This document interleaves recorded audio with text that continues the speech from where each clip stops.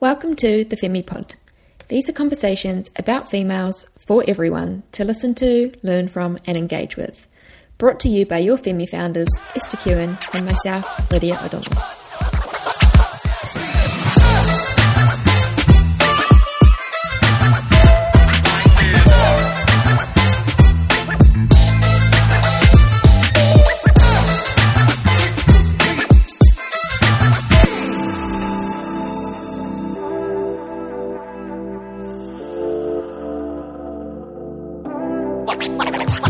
This is our second episode for the Femi podcast. We are really excited to be back with you and thank you for joining us for hopefully the first episode. And now we are going to go a little bit deeper into our own hormone health. But before we get started, how are you, Est? How's your week been? Week's been really good, thanks, Liz. We're finally in level 3, so got literally level 4 with takeaways, as we call it here. But I've been making up for lost time on the takeaway front. Which has been really good. How you been? Yeah, I've been good. We are still in lockdown in Melbourne. I think we're at day 250,496. No, but that's what it feels like. Literally, though. Yeah, no, all good. I am, just killing time by running a lot at the moment, which is good. Enjoying training. Running is definitely one thing that's getting me through lockdown. I have been able to run with someone different pretty much every single day. So it's a nice way to connect with other people and just get out and breathe some fresh air. How's your training going?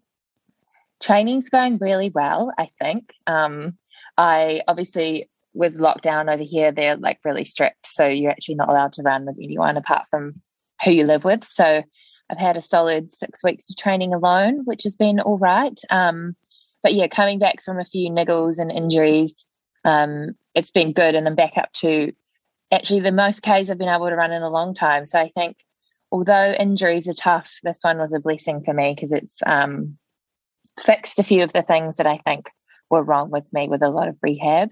So I'm really happy and training's going well. Hopefully we get to race soon. But how are you going, Liz? Are you smashing your 100,000 K weeks?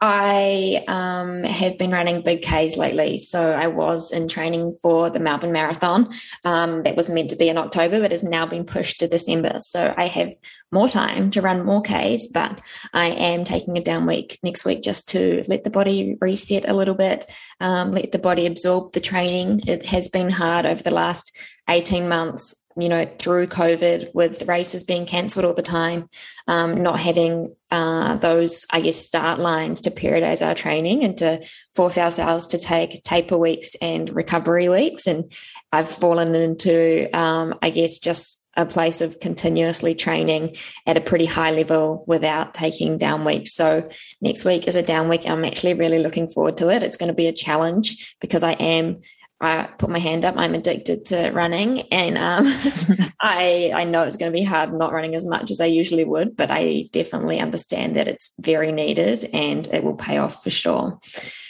So hopefully you listened to the first episode and understood our own experience with training and exercise and running in particular and why it started Femi. And today we just wanted to dive a little bit deeper into our own hormonal journeys, kind of our own experience with RED-S, which is relative energy deficiency syndrome, and the reasoning behind why we wanted to start Femi and educate more females around the world, how they can work to their physiology and the importance of hormone health.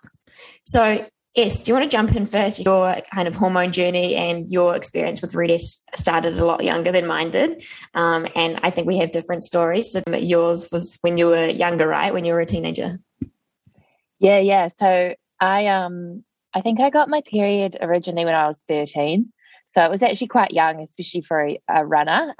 So I was obviously like a healthy weight and but my body was functioning pretty well. And then I started to get successful at running and I remember seeing this photo of myself crossing the line. I just remember looking at that photo and being like, oh, I don't look like a runner, whatever that looks like, and thinking that I looked a bit chunky or I didn't like what I saw basically. And so that sort of started me on this journey of restricting my eating. So I slowly but surely got pretty obsessed with it.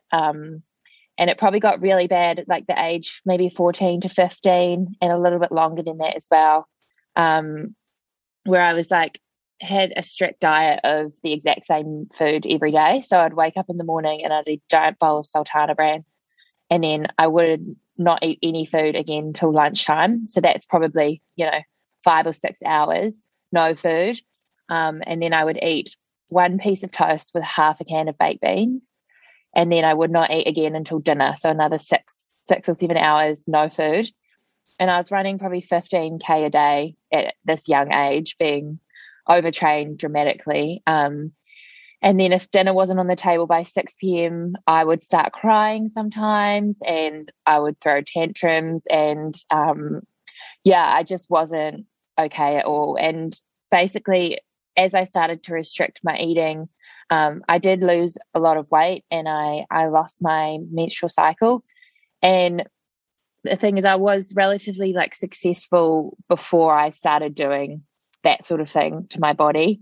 And then I was still successful for a while once I lost my cycle. So I had some really good running and races and stuff. But following that, my mum, one night when I started crying and dinner wasn't ready at 6, she said, okay, we're taking you to a nutritionist. And I got really upset and obviously put up a fight. But Mum said, you either do that or you're not allowed to run ever again. And I was like, oh, okay, well, I definitely need to go then because I need to keep running.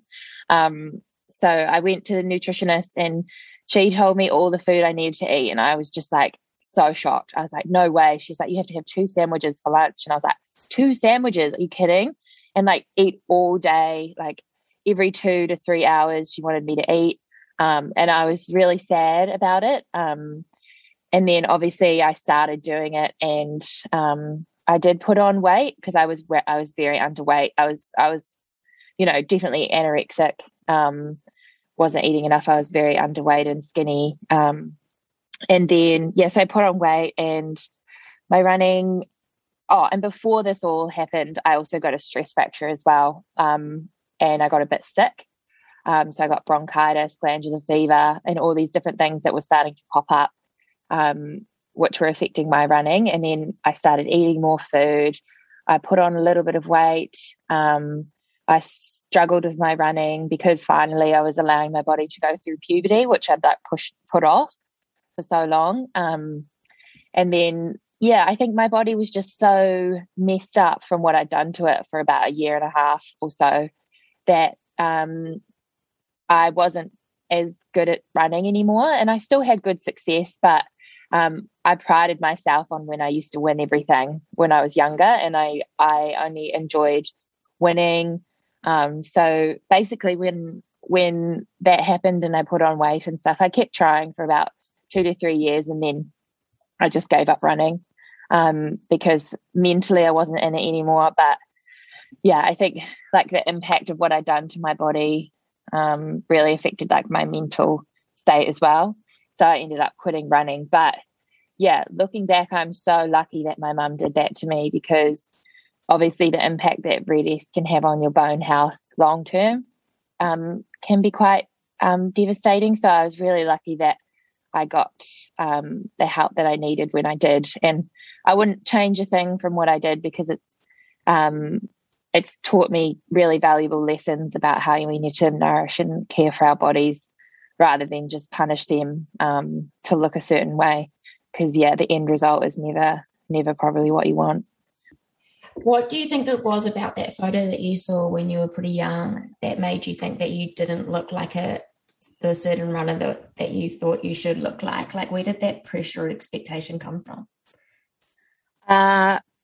Probably, what I was fed by coaches, and then also what I would see around me. So, you get to a start line and there's like the tiniest people around you, and then they do well. So you think that you need to look like that. But then also my male coaches would say comments like you need to be leaner, or, they wouldn't talk about periods, or they would just call them a nuisance. But I think probably a combination of those two, like seeing different really lean bodies around me and thinking that I needed to look like that to be fast, and then also like pressure from coaches. But yeah, I just remember seeing that photo and I was so disgusted with myself, and it makes me sad because I think I was in between 13 and 14 then, and it just breaks my heart that I like cared that much and was so mean to myself, following that photo. It's such a dangerous place for young, not just females, either males to fall into as well. During those teenage years, we all go through puberty at different ages, and some people grow, and, we should never, ever compare ourselves to anyone else, but especially at that age, because we're all at such different stages of our lives, and so you might have gone through puberty, as a 12-year-old, and when you're 15, you're lining up against someone who might not even have got to that stage of their life yet, and you're comparing yourself to that person. So it can be so dangerous for young girls to be comparing themselves to each other. And I feel worried about the next generation because they're not comparing themselves to the girls they're lining up on the start line with. They're comparing themselves to girls on social media all around the world who have edited their photos that, they're not even realistic. So it's it's a dangerous place, and it's a bit scary. Do you want to just jump into, we'll talk maybe a little bit more about RED-S. I know we have spoken about it quite a lot at Femi, and especially with our Femi experts on Instagram, but let's just dive a little bit deeper into what RED-S is, just so the listeners can understand what we are talking about when we do discuss relative energy deficiency syndrome. Do you want to just go into the background behind it, Est? Yeah, for sure. So RED-S, it can start from different forms of stress on the female body. So it can be like it was for me, under eating, or a combination of that and overtraining, or it could be life stresses, or it could be too much high intensity work, not enough recovery, but any form of extreme stress on the body that's over a prolonged period. And I shouldn't say extreme stress because sometimes it's not even that extreme.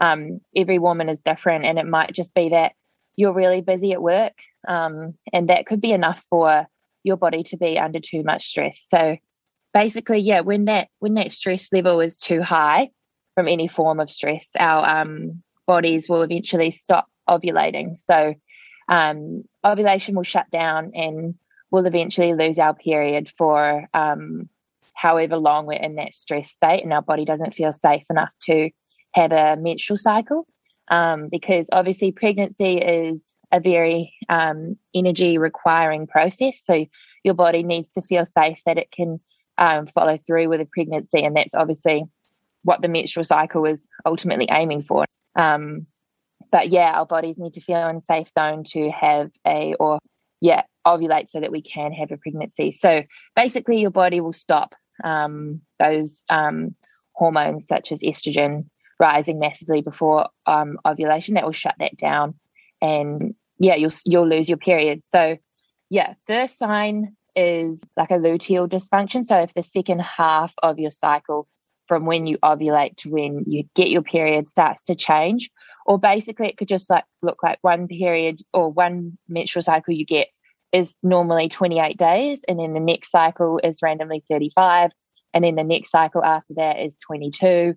And you start to see this like irregularity. That's like your first sign to really be aware of. So as a female, we're really lucky we have that sign that we can just track our cycle and know that something's changing, and that potentially we're under too much stress, or we're not eating enough food, or we need to pull back on our training a little bit if we're not recovering properly.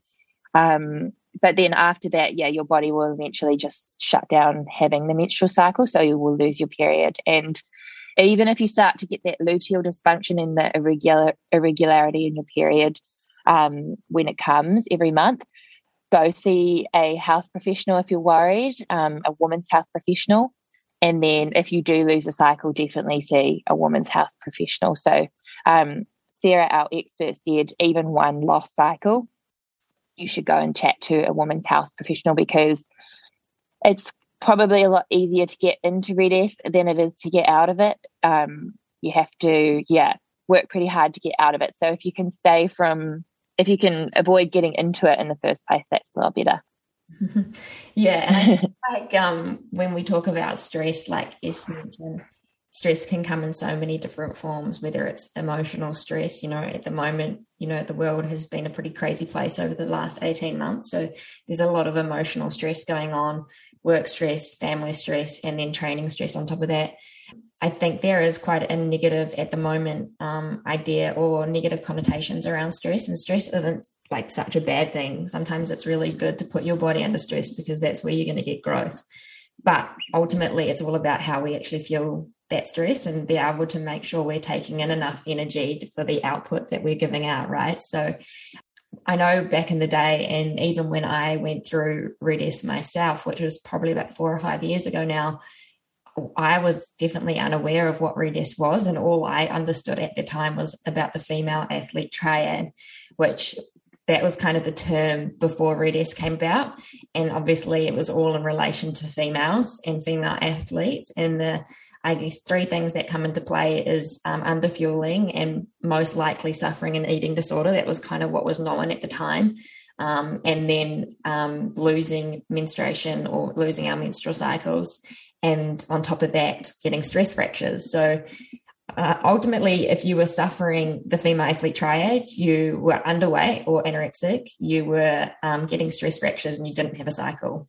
And so when I lost my period, about 4 or 5 years ago, I didn't fall under the female athlete triad because I wasn't underweight. I was definitely not fueling myself enough, but I wasn't underweight and I wasn't suffering stress fractures. So because I only lost my cycle, which I shouldn't say only, but, in that regards, it is only lost my cycle and I didn't have the other 2 symptoms, I didn't fall into the female athlete triad. So to me, losing my cycle wasn't such a big deal, and I probably just didn't think about it enough. And I don't actually remember what I was thinking when I lost my cycle. I don't remember 3 or 4 months into not having a period what was going through my mind. I think I just completely ignored it or was just unaware that it had been that long. And then I think it was about all up, I lost my cycle for 9 months, and it didn't even really cross my mind that I should probably do something about it.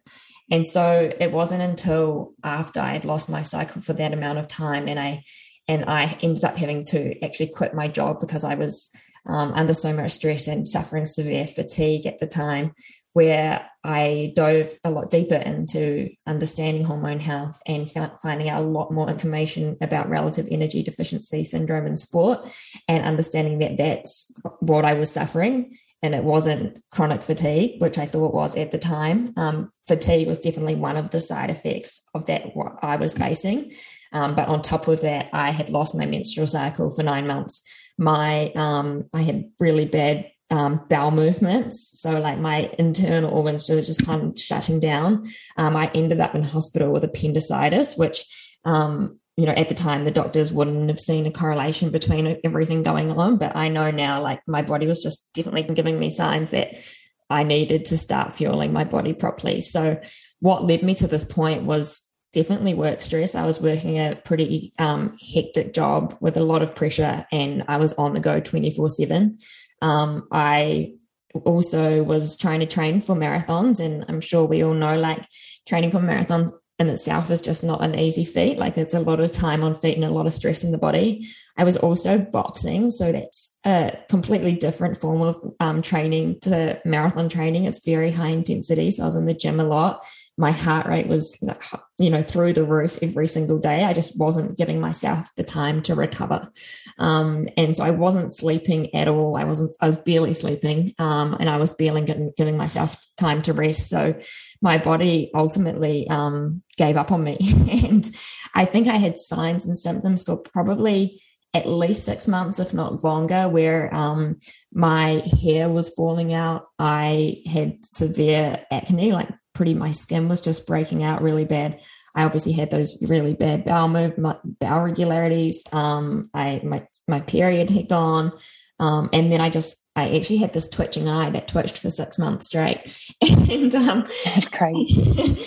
And I just completely ignored it all because I wanted to push through, and I wanted to be a hero, and I wanted to be a superwoman who could do, everything and do everything at 150%. So I tried to push it aside until the day that I couldn't any longer, and realized that I needed to do something about it. And I ended up having to quit my job and take, a step back and everything and let my body actually heal. And yeah, it was probably about 3 months plus after leaving my job and pulling back on my training that my cycle came back. And it probably was about 18 months that I actually felt like myself again and felt like I had energy to actually run.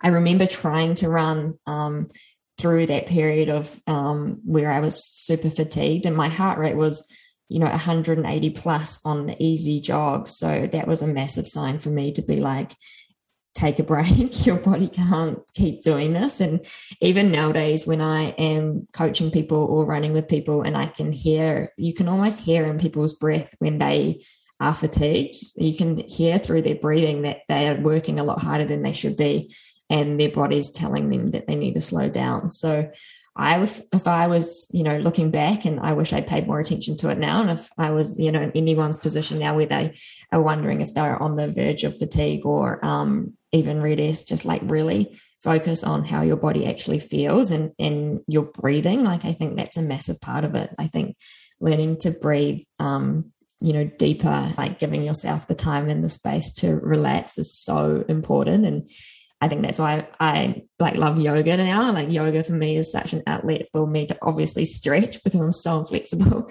but also like a really good way to teach your body to relax and to actually use your breath to relax. So, I think, looking back on my journey with Red-S and yours as well, like, why do you think we just ignored it? Or why do you think we just didn't pay any attention to these signs of losing our menstrual cycles, or just didn't care at the time? Like, it's pretty crazy now knowing what we know, like thinking back that we just didn't pay any attention to what our bodies were trying to tell us.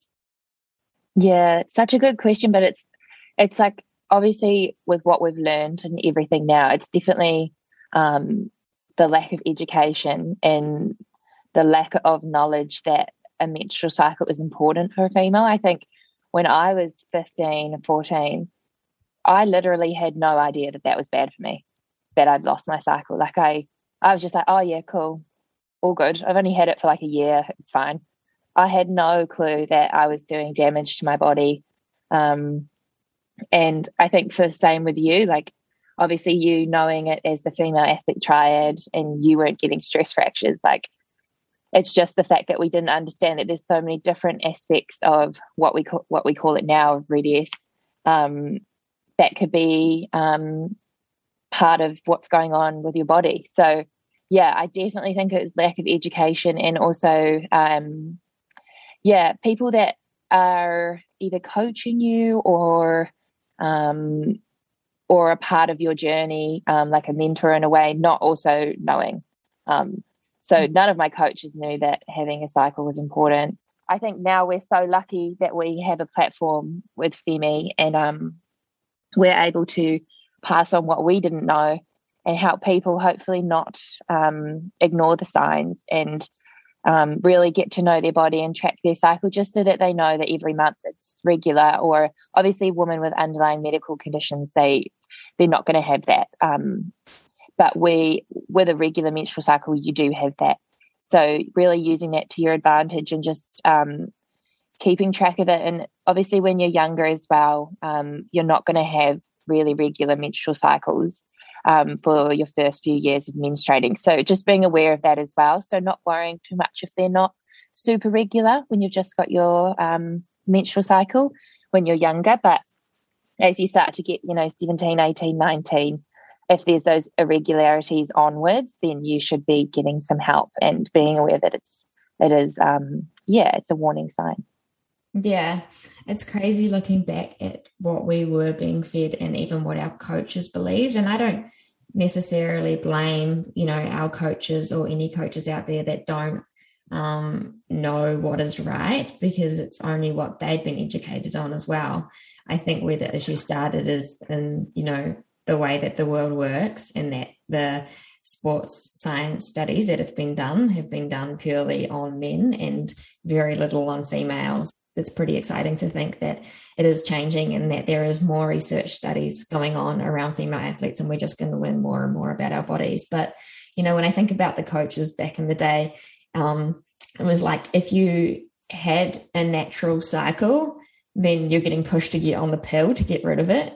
And if you had a natural cycle but you've lost it because of underfueling and overtraining, then that's a good thing.